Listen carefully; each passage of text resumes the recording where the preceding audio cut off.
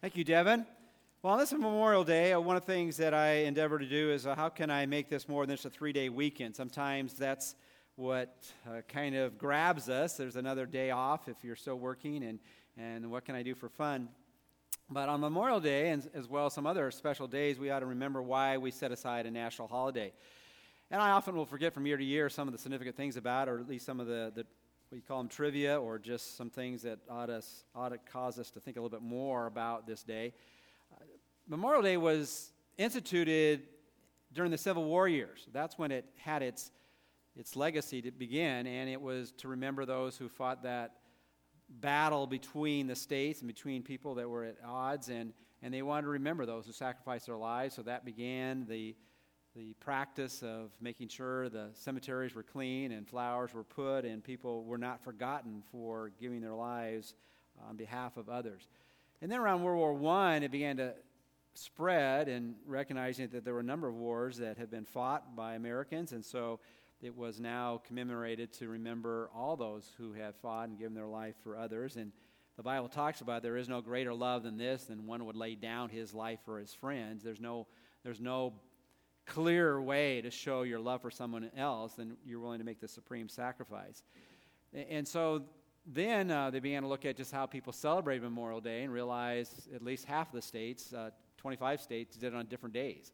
And so then in 1971, the Congress decided that on Memorial Day would always be the last Monday of the month of May. And so that's why we do what we do come tomorrow in remembering those who have made that supreme sacrifice. Probably all of you know this, but there is a particular flower that is designated for Memorial Day. How many know what the flower is? I didn't ask you.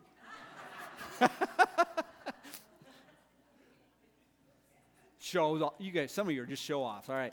Well, I didn't know it was the poppy. You're right, it's poppy. And I think most of us could figure out what color poppy it should be. It's the red poppy, and it's to remind us of the blood that was willing to be spilled and given on behalf of the freedoms of others. So we want to remember those who have, whose families represent those who have loved ones that have died on the battlefield, and in the midst of rejoicing of their sacrifice, there's also sorrow that comes from that. So let's go to prayer one more time.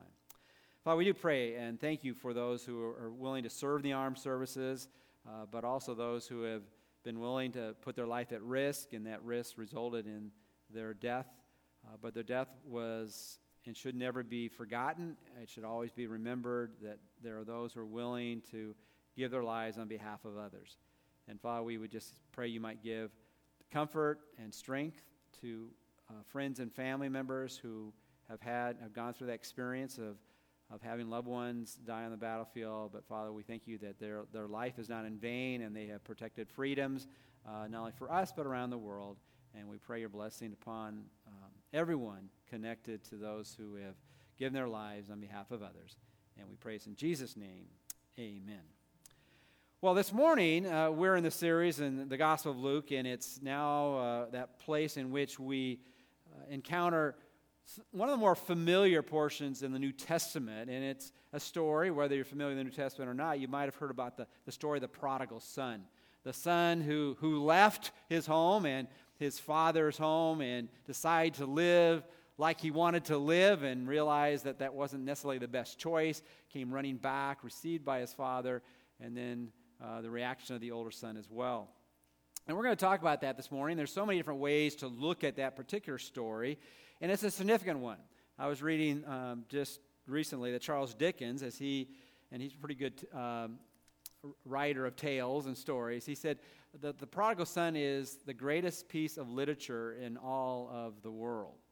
So he looked at that one small story and said it can't be put any better than the way Jesus put it and recorded by Luke in his writings.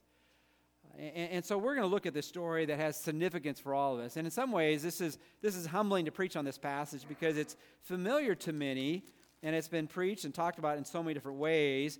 And even if you were simply to read it, you would feel I've done justice to it. But once you start commenting on it, you're feeling, am I really helping or am I hurting people, really getting the depth of what it has to say? But I'm going to venture off this morning as best I can to share with you what I think should be something that we ought to leave with this morning. One of the disciplines we try to share with all of you is whenever you hear someone speak, you ought to have a takeaway. You could say, well, I liked what they had to say, or it was interesting, or whatever, but what are you going to take away? So let me give you your takeaway to begin with. I want you to discover joy this morning. I want you to realize there is a source of joy that can go with you wherever you go, no matter what happens to you around you.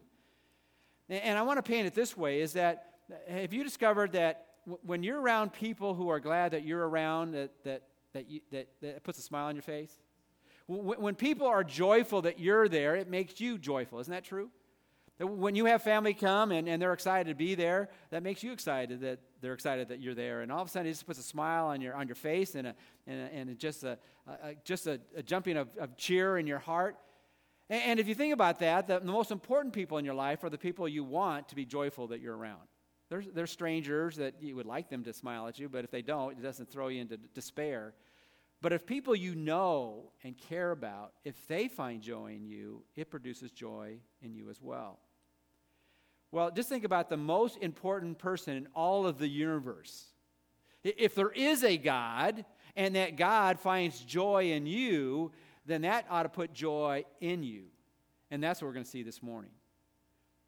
We looked at a couple of the stories last week, and in many ways you could preach this message in one Sunday. The problem, there's so much material, it's hard to put it in one setting. But Jesus told three stories: the story of the lost sheep and the lost coin and the lost son. And if you're not familiar with these stories, basically there's a lost sheep and there's a lost coin and there's a lost son, and all three are found. And when they're found, it brings great joy, the Bible says, in heaven. Now, last week, we looked at a couple things, or one primary thing that I want to leave you with is as you think about the message in the Scriptures, both the Old Testament and the New Testament, you need to be convinced that you are of great value to God, that you are extremely important to God. You are worth everything to God. And we looked at it in a variety of different ways, and I have to be careful, or I'm going to preach last week's sermon, and then I won't have time for this week's sermon. But we talked about that, things can be valuable in this world if somehow somebody puts their signature on something. Is that true? If you got my signature on something, unless it was a check, it really means absolutely nothing. You're not going to get anything for it. But if you had somebody else that was extremely famous, whether it be an athlete or some other celebrity, and they put their signature on it, and if there was any particular time frame between when they put it on now and what they put it on had some kind of value, that could be worth literally millions of dollars. I was reading that there was a particular, one of the signers of the Declaration of Independence, a person actually I did not know by memory, and it's worth over $2 million if you have his signature on some kind of document. And you think about it, what makes you valuable is God has put his signature on your life. In the Old Testament, in the very beginning, the book of Genesis, which is the book of beginnings, it says that when God created us, he created us in his what? Image. He put his signature on our life. So you are of great value and importance to God. But the Bible says, it begins in Genesis, and after Genesis 1 and Genesis chapter 2, there's Genesis chapter 3. Some of you are still awake. Do you know what flower it is for the memorial? No. Okay. Chapter 3 is all about we messed it up. The Bible just says that we fell from God. We chose to go our own independent way and rebel against him. And that's the problem we have in our world. It's because we've rebelled against God and his plan for our life. But God still places value in our lives because we are created in his image. And so in Luke chapter 15, the first two stories, Jesus is in one sense debating with people who aren't sure they believe that. And maybe in a more private way, you have thought this at times, I think I have some value, but I'm not sure about Dave over there. I'm not sure about Tim over here. I know I have value, but I'm not. He's shocked right now. Okay, I have some value, but I'm not sure. They have much value compared to me. And as funny as that sounds, that was happening there, because there was some religious elite there, and they were looking at some people that had some rather shocking lifestyles, and they were saying, they are real sinners. And anybody that was holy at all would never even spend any time with them because they really have no worth. So Jesus tells a couple stories. He said, well, so you think some people don't really matter too much, but you think you matter a lot. Well, let me tell you about a dumb animal, a sheep. Sheep was lost, and there were 100 sheep. And what did the shepherd do? He left the 99 and risked his life sacrificially to find the one sheep that was lost. And so we are shown that we have great value. If you want to take notes, you don't have to take notes, but it's shown by the shepherd sacrificially searching for the sheep. And we place value on certain things. If something is important, we'll go through great efforts to find what is lost. Isn't that true? And you say, oh, look at me. Let me just look at your life and compare you to an animal. And not a particular, precious animal, just a little sheep. The shepherd, which represents God, he's willing to leave all the other sheep to find you because you are precious in his sight. And we know it's precious because he sacrificed. He went out in the wilderness in the dangerous area to get that sheep that was lost. But let me put another story, and this is Jesus speaking. Let's not compare God to a shepherd. Let's compare God to a woman in an impoverished state in a little shack that has dirt for a floor and maybe some straw upon it that doesn't have a whole lot of light, maybe a small 18-inch window. Some say there's no window at all. And she loses a coin. But this coin is precious to her because it's kind of like a diamond ring. She had a headdress where there are 10 coins on when she was married. It was probably a dowry from her family. And it was also security for her family because there was 10 days of wages. One coin was worth 1 day's wage, and they lived day to day. And when a coin was lost, it was precious to that family because that might be feeding that family for a day. And so what did she do? She looked for this inanimate object. We're not even talking about something that's living. We're talking about an inanimate object, a little coin, and she searched her house desperately to find it. And even the picture of that, it was in the dirty places. They say, you're looking at some of these people over here, and you think that they're the dirty people of society.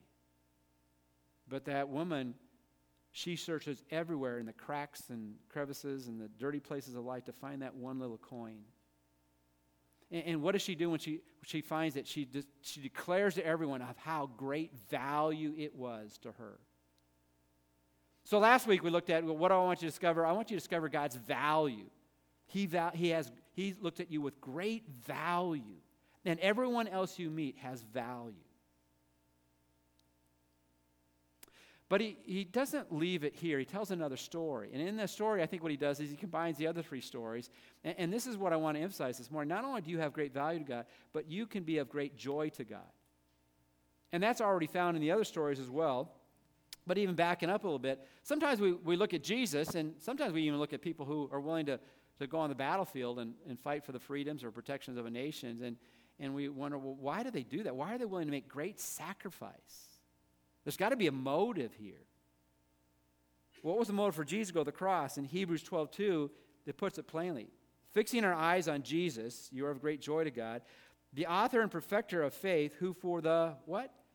Joy set before him endured the cross. Why would Jesus go to the cross for us who were so undeserving because of our sin, whether it was known sin or unknown sin, whether it was the sin, the evil in our heart or the evil expressed in our life? Why would he do that?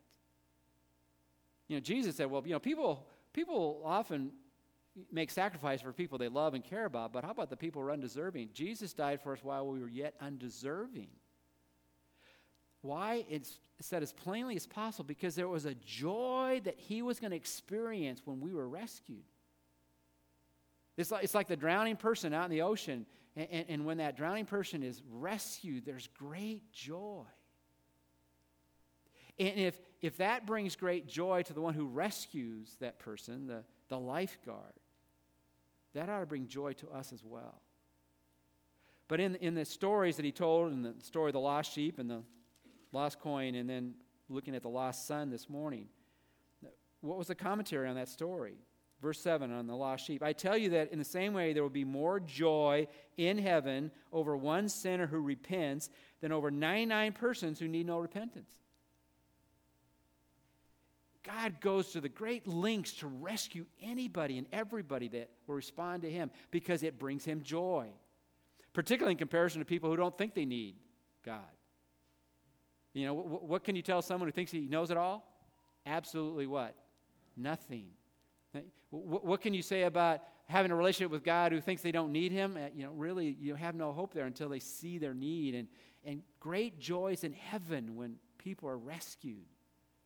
Then even that coin, the same idea there in verse 10. In the same way I tell you, there's joy in the presence of the angels of God over one sinner who repents. Not only does God rejoice, but all his angelic realm rejoices. Why? Because one of us has been rescued. It brings God great joy, and if it brings God great joy, that ought to bring joy to us as well. But there were some who still weren't convinced. They kept thinking about this. Well, I know a sheep is valuable, and if you don't have a whole lot of money, a day's wage is pretty valuable, and you ought to go after it, and that will bring you joy when you find it. I mean, we get great joy when we find our keys, right, when we can't find them in the morning. That happened to me actually today. I left them in Alice's car. I was going through the whole house, and I go, where did I leave my? Oh, it's in your car. Okay. But there is joy more than finding something insignificant. And so now he says, I'm not going to talk about a dumb animal like a sheep. I'm not going to talk about something inanimate like a coin. I'm going to talk about a person, a son. And what I want to do now is, as we think about the joyful celebration in heaven or when the lost is found and by the Father or the Son who returns, I want to read the story because in case I don't explain it very well, at least you heard it. And then we're going to go back and see it again. So this is the story that C.S. Lewis says is the greatest piece of literature in all of the world. And this is Jesus said, a man had 2 sons. The younger son of them said to his father, Father, give me the share of the estate that falls to me. So he divided his wealth between them, and not many days later, the younger son gathered everything together and went on a journey into a distant country, and there he squandered his estate with loose living. Now, when he had spent everything, a severe famine occurred in that country, and he began to be impoverished. So he went and hired himself out to one of the citizens of that country, and he sent him into the fields to feed swine. And he would have gladly filled his stomach with the pods that the swine were eating, and no one was giving anything to him. But when he came to his senses, he said, how many of my father's hired men have more than enough bread, but I am dying here with hunger? I will get up and go to my father and will say to him, Father, I have sinned against heaven and in your sight. I am no longer worthy to be called your son. Make me as one of your hired men. And so he got up and came to his father, but while he was still a long way off, his father saw him and felt compassion for him, and ran and embraced him and kissed him. And the son said to him, Father, I've sinned against heaven and in your sight. I'm no longer worthy to be called your son. But the father said to his slaves, Quickly bring out the best robe and put it on him. And put a ring on his hand and sandals on his feet. And bring the fatted calf, kill it, and let us eat and celebrate. For this son of mine was dead and has come to life again. He was lost and has been found. And they began to celebrate. Now his older son was in the field, and when he came and approached the house, he heard music and dancing. And he summoned one of the servants and began inquiring what these things could be. And he said to him, Your brother has come, and your father has killed the fatted calf, because he has received him back safe and sound. But he became angry and was not willing to go in. And his father came out and began pleading with him. But he answered and said to his father, Look, for so many years I have been serving you, and I have never neglected a command of yours. And yet you have never given me a young goat so that I might celebrate with my friends. But when this son of yours came who has devoured your wealth with prostitutes, you killed the fatted calf for him. And he said to him, Son, you have always been with me, and all that is mine is yours. But we had to celebrate and rejoice, for this brother of yours was dead, has begun to live, and was lost, and has been found. This is probably throughout the world known as the story of the prodigal son. And unlike many of you who knew that the flower on Memorial Day was the poppy, and the red poppy, which I did not know until yesterday when I looked it up, is that for the longest period of time, something that you would think a pastor would know, though it's not particularly used in the scriptures here, but you would have thought I would have known what the word prodigal meant. And reality is when I began to study it, I didn't really know what the word prodigal meant. I thought because of the symmetry of the passage, he was talking about a lost sheep. and a lost coin, that the prodigal meant it was a lost son. But the word prodigal does not mean lost. I mean, he was lost. The word prodigal it's kind of an archaic word. It's not really used in a lot of different settings. But it has, like a lot of words, kind of a double meaning. It's an old term, and I have in your outline this morning, that describes an extravagantly lavish or generous person or a self-indulgent, wasteful person. Well, the second part of that definition is appropriately used for the younger son. He was self-indulgent. He was self-centered. He was seeking self-pleasure. It was all about, I want to experience everything this world has to offer. And often when you go down that path, you know that's going to be a big waste because you can't just, experiment with everything without the consequences of your actions. Plus, he brought great shame to his father and his family. So that's why it's called the prodigal son, because he was wasteful, self-indulgent, self-centered, and seeking self-pleasure. But if you look at it from another perspective, why are you guys turning your outlines? I haven't told you to turn yet. No. Okay. Yeah, is that there's the aspect where the father could be called the prodigal father. Well, and why could he be called the prodigal father? Because he was extremely lavish or generous. Because when the son returns, he gives him what he doesn't deserve, the best robe, the signet ring, the sandals, the position of loving reception and forgiveness. That's usually reserved for people you think deserve it. And then you look at the other son, the older son, who is often a forgotten character, though he might be one of the major characters. He is one of the major characters in the story. He was also a prodigal son, though he had never left. And sometimes people look pretty good on the outside, but if you kind of get a little bit deeper, you find on the inside in their heart, they are just as rebellious and self-centered as people that it's obvious are going down a different path. So I want to submit to you that another way to look at this particular story is that it's not only about the prodigal younger son, but it's also about the prodigal loving father, and it's also about the prodigal older son. But keeping with the theme about discovering joy, I want you to understand this. In terms of the three main characters here, two of them end up being very joyful, and one ends up being joyless. Because at the end of the story, you have the older son. What's his emotion? It's anger. It's bitterness. It's lashing out at his father. It's looking at his own life and saying it's been unfair, it's been unjust. And he's filled with himself, and when he's filled with himself, he has no joy. He didn't have his joy in his relationship with his father. He had his joy in what was going to come to him when his father died.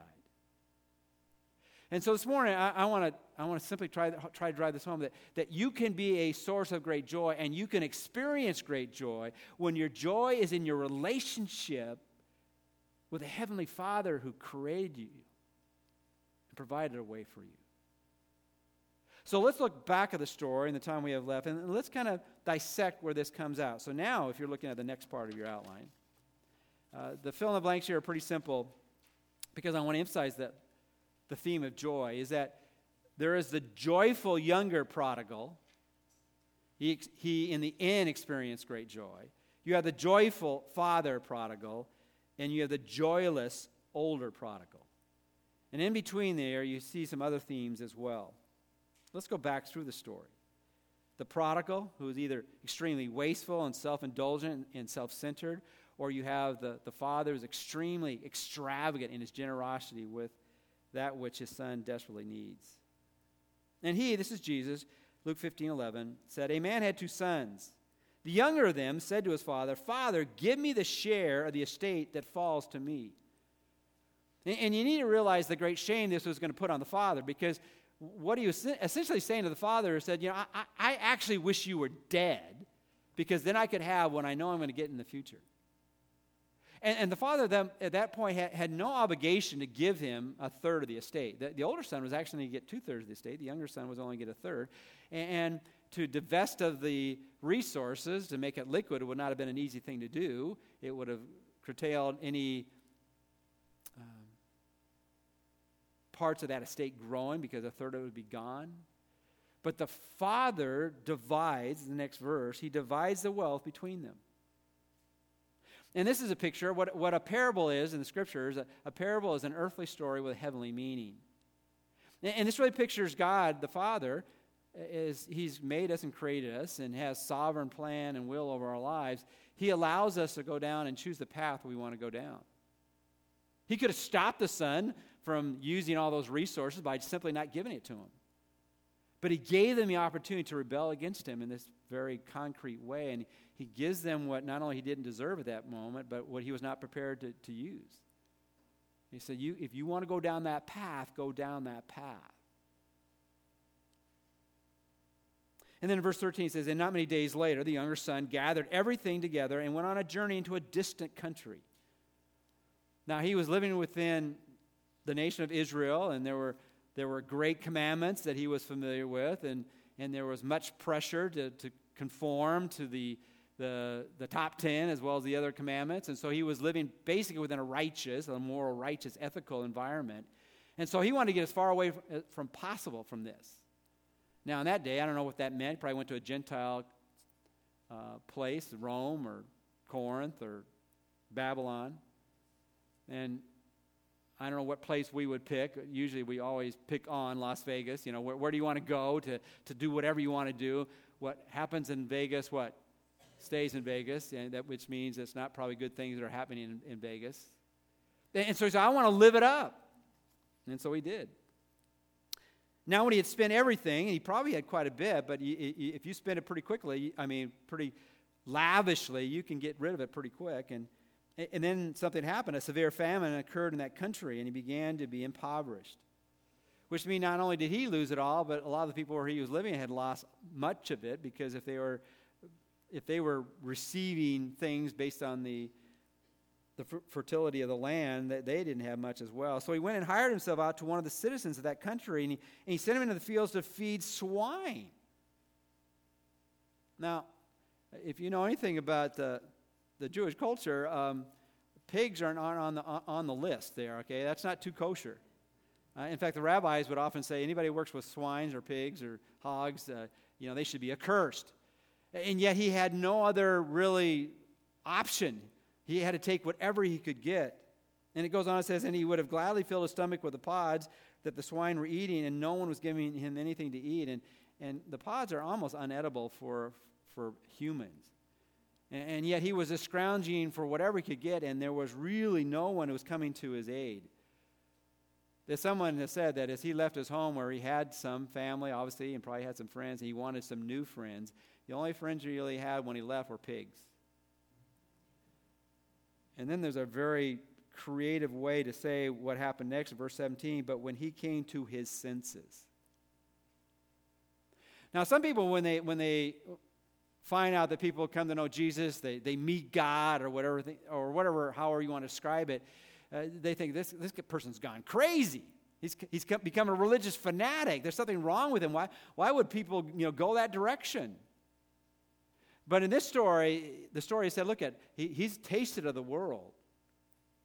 And the Bible says there are pleasures in the world, but they're passing pleasures that won't last, and some are destructive. And he said, it said he came to his senses. Now I know what life really is all about, and he realized, I gotta make a change. And he began, what motivated him was not only looking at his own life, which had been a mess, he began to look at his Father. The goodness of his Father. The Bible says in Romans 2:4, it's the kindness of God that leads us to repentance. When we see how good God is, we'll see how less good we are. And when we see how good God is, we'll run to him because he has what only he can offer. But in the story it says, but how many of my father's hired men have more than enough bread? And what he's saying here, he is a prodigal father. He's a prodigal landowner, because not only does he pay his laborers what they're due, their wages, but he gives them more than they deserve. They give him more bread. So he was extremely, the prodigal father, loving father, you could see it in all of his life. He was generous. But how many of my father's hired men have more than enough? But I am lying here with hunger. I will get up and go to my father and will say to him. And so he began speaking to himself. You ever talk to yourself? Anybody here talk to yourself? Just don't let anybody hear you when you're talking to yourself, right? You can do it silently, you can do it out loud. And so he was talking to himself, and this is what he said to himself, this is what I'll do. I'll say to my father, Father, I've sinned against heaven and in your sight. And I really believe he was genuine here. He was being sincere. He wasn't just like coming up with a line. And he says, I am no longer worthy to be called your son. Make me as one of your hired men. So he got up the plan. He said, I'm going to repent. I'm going to change. And what is repentance? In the mind, it's admitting you're wrong. You know, in the heart, it's coming to that place where you know you're sorrowful for what you've done. And then in your will, saying, I want to change.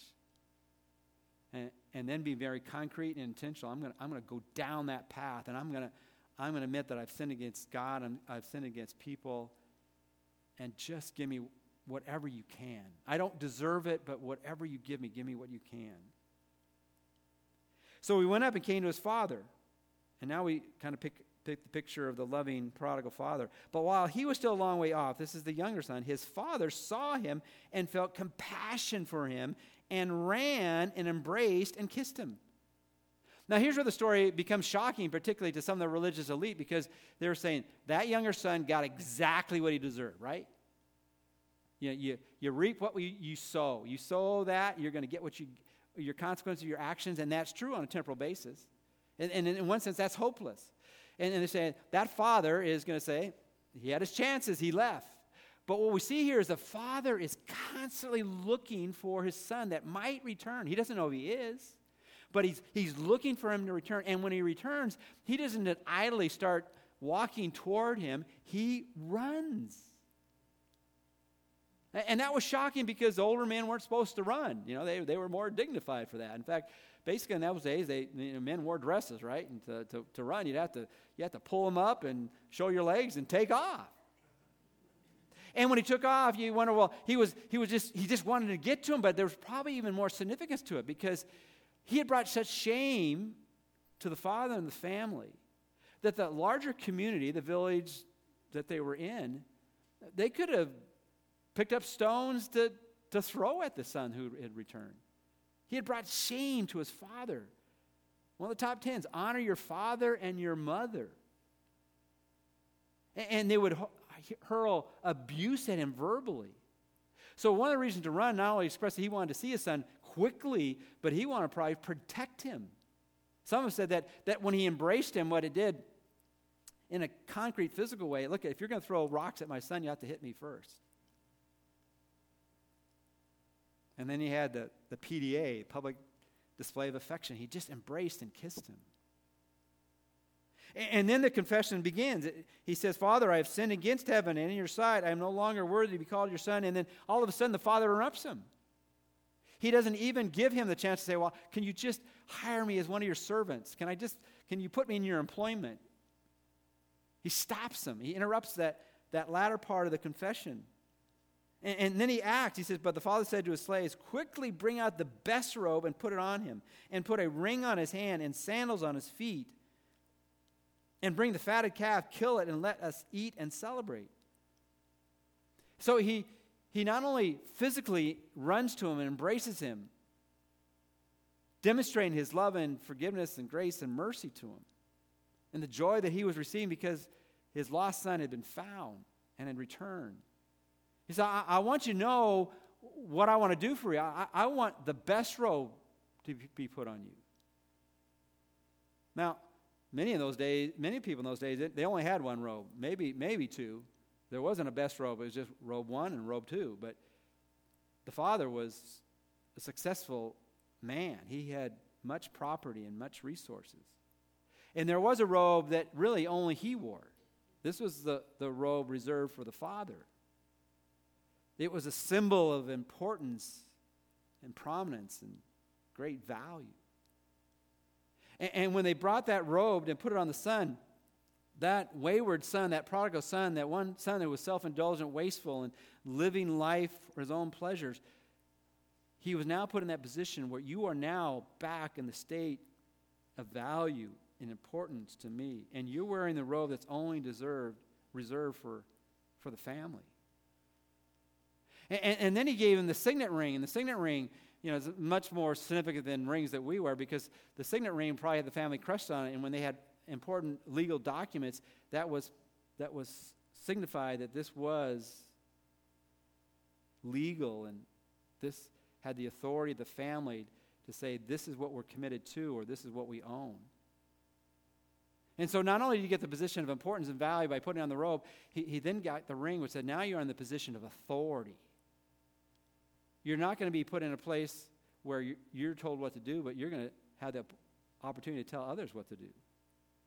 And then he put on sandals, and sandals were foreign instruments for slaves and servants. They didn't wear sandals. They just worked. He said, I'm not calling you back to be one of my servants. I'm calling you back into the family. You're one of my sons. And not only that, we're going to celebrate this. We're not going to have people still thinking about the shame that you brought in the family. They're going to look back at what I'm doing, and they're going to celebrate with me that the lost has been found. The one who rejected and rebelled has returned. And we're going to kill the fatted calf. Now, the fatted calf, and I had the opportunity to go to the Philippines, and being a visiting pastor, they thought the honor for me was to kill the fatted pig, which is a whole other story. Okay, you stick it. Well, there's blood everywhere. All right, but the fatted calf was that which would possibly feed up to 200 people. In a small village, it's quite possible that he was inviting the entire town to come to the celebration. And they want to know that there was a source of great joy to the father that the son had returned. For the son of mine that was dead has come to life again. He was lost, has been found. And they began to celebrate. So here you have the story of two prodigal people. One that was wasteful and self-indulgent and selfish. That was the younger son. He returns. His father receives him in great mercy and forgiveness and grace. And his joy is just overwhelming at the joy of the father seeing his son return. You have the father, the prodigal father, in extreme generosity and lavishness of receiving the one who's undeserving, and he's filled with great joy. But there's one other person in the family that we haven't seen or talked about, and it's the older son, the older prodigal son. Now, the older son was in the field, and when he came and approached the house, he heard music and dancing. And he summoned one of the servants and began inquiring what these things could be. And he said to him, your father has come, and your father has killed the fatted calf because he has received him back safe and sound. Now, what's interesting about this, you had the father looking for the son to return. And as soon as he sees him in the distance, he runs to him. You have the older son, he's not looking at all. He's oblivious to what has happened because he's not wanting his younger son to return. So he is in the dark of what's happening because he's not anticipating for it to happen. And then when he finds out about it, what is his response? Is he filled with joy? The next phrase, verse 28, but he became angry and was not willing to go in. Now think about it for a moment. There's this great celebration going in. He's invited the entire village. Everyone is to come. That fatted calf has been killed. There's enough food for 200 people. And the older son said, I'm not coming. I'm not coming. Now think about this. Let's say you throw a party. Maybe it was, let's say we're throwing a birthday for Allegra, and Allegra decided not to come. This is what's happening here. Now there's shame from the older son to the father. I'm not coming. And he explains why. This is why he's so angry and bitter. And he says, and before that, the father pleads with him. He came out and pleaded with him to come in. Verse 29, but he answered and said to his father, look, for so many years I've been serving you, and I've never neglected a command of yours. Now he doesn't see himself as an undeserving person that receives all the blessings from his father. He sees himself as a person deserving whatever blessings he gets from the Father. And often religious people, that's how we feel. Well, I ought to get the good things from God because I go to church, or I pray, or I read my Bible, or I try to be good and nice and moral and ethical. And, why do bad things happen to what? Good people. Well, Jesus is saying, look, none of you are good. The Bible says, after Genesis 3, none of you are good. You're just bad in different ways. We are far from God. Everyone is far from God until we're brought into the nearness of God. And he pleads with his son. I've not neglected a command of yours. Let me ask you, has any of you ever broken one of the 10 commandments? We all have. But this older son didn't think so. Look at, I'm sinless, basically. I'd be getting this stuff. And that's where the religious elite of that day were feeling as well. Compared to these people over here, the sinners and the tax collectors and all those people who live in that kind of lifestyle, compared to them, I haven't broken any commandment. The Bible says if you've broken one, it's like breaking them all. And all you have to do is look in your own heart and mind. There's so many ways we just are filled with selfishness and rebelling against God. And yet you have never given me a young goat so that I might celebrate with my friends. There were a couple groups of people that didn't go to that party. One is that older son and all of his friends, because they were all the same. But when this son of yours came, who devoured your wealth and with prostitutes, you killed the fatted calf for him. And he said to him, son, you have always been with me. All that is mine is yours. Look, I want you to come. You've had more privilege than anybody else. I want you to come. But now he's speaking of it, we had to celebrate and rejoice. For this brother of yours was dead and has come to life and was lost and has been found. But he's so filled with himself, he could not see it. Instead of rejoicing that his lost brother had come and returned, all he could see was what he was missing and had missed, because he stayed there and he held on, and he didn't realize his greatest source of joy was not the possessions his father was going to give him, but the joy that was in the relationship with the Father.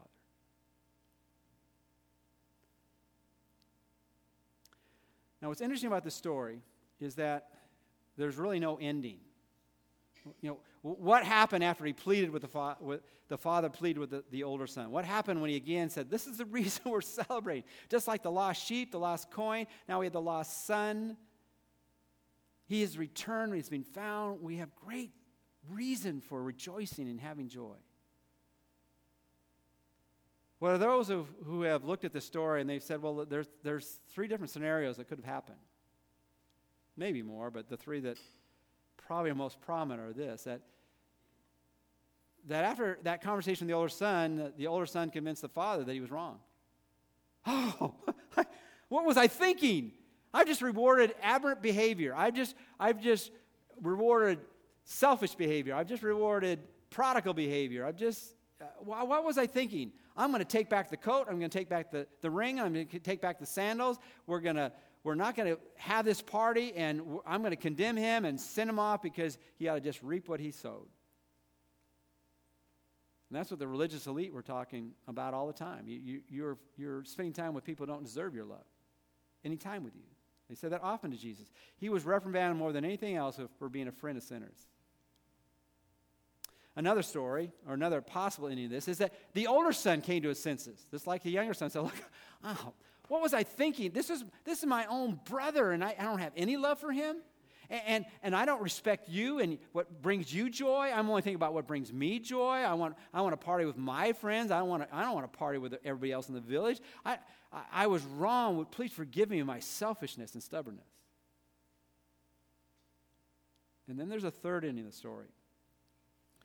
Third ending of the story is this older son who thought he was holier than thou. He thought he was self-righteous enough, who was deserving God's goodness and the Father's goodness, not desperately needing it, but deserving it. He took up a piece of lumber, and in the midst of everyone who's watching, he beat his father to death.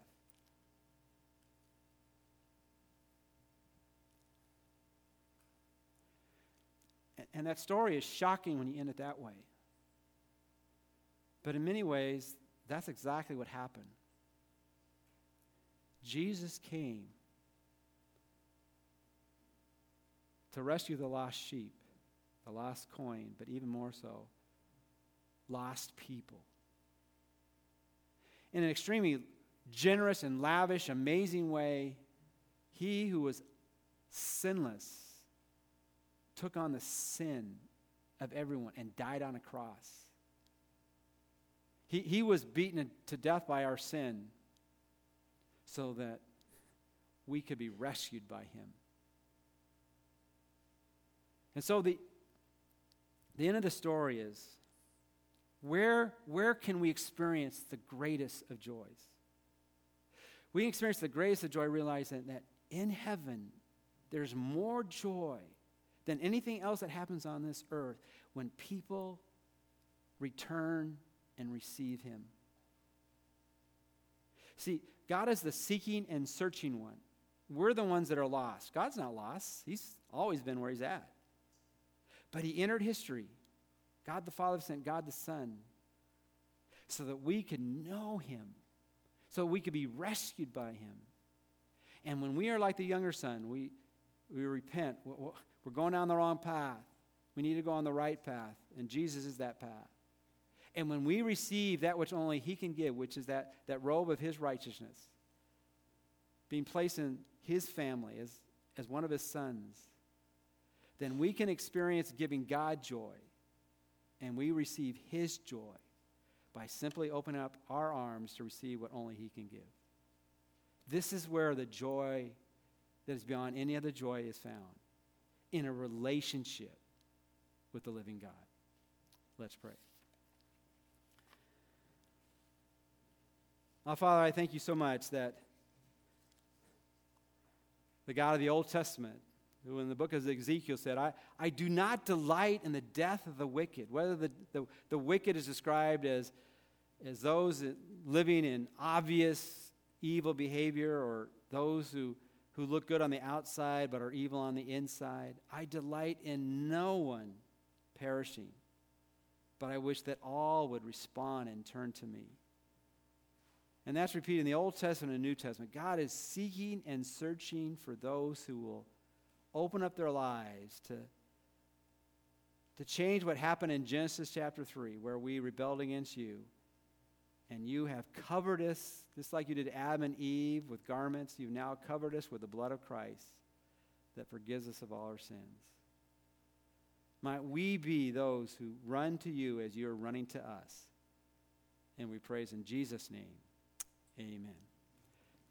We're going to close with one hymn of faith and then look to the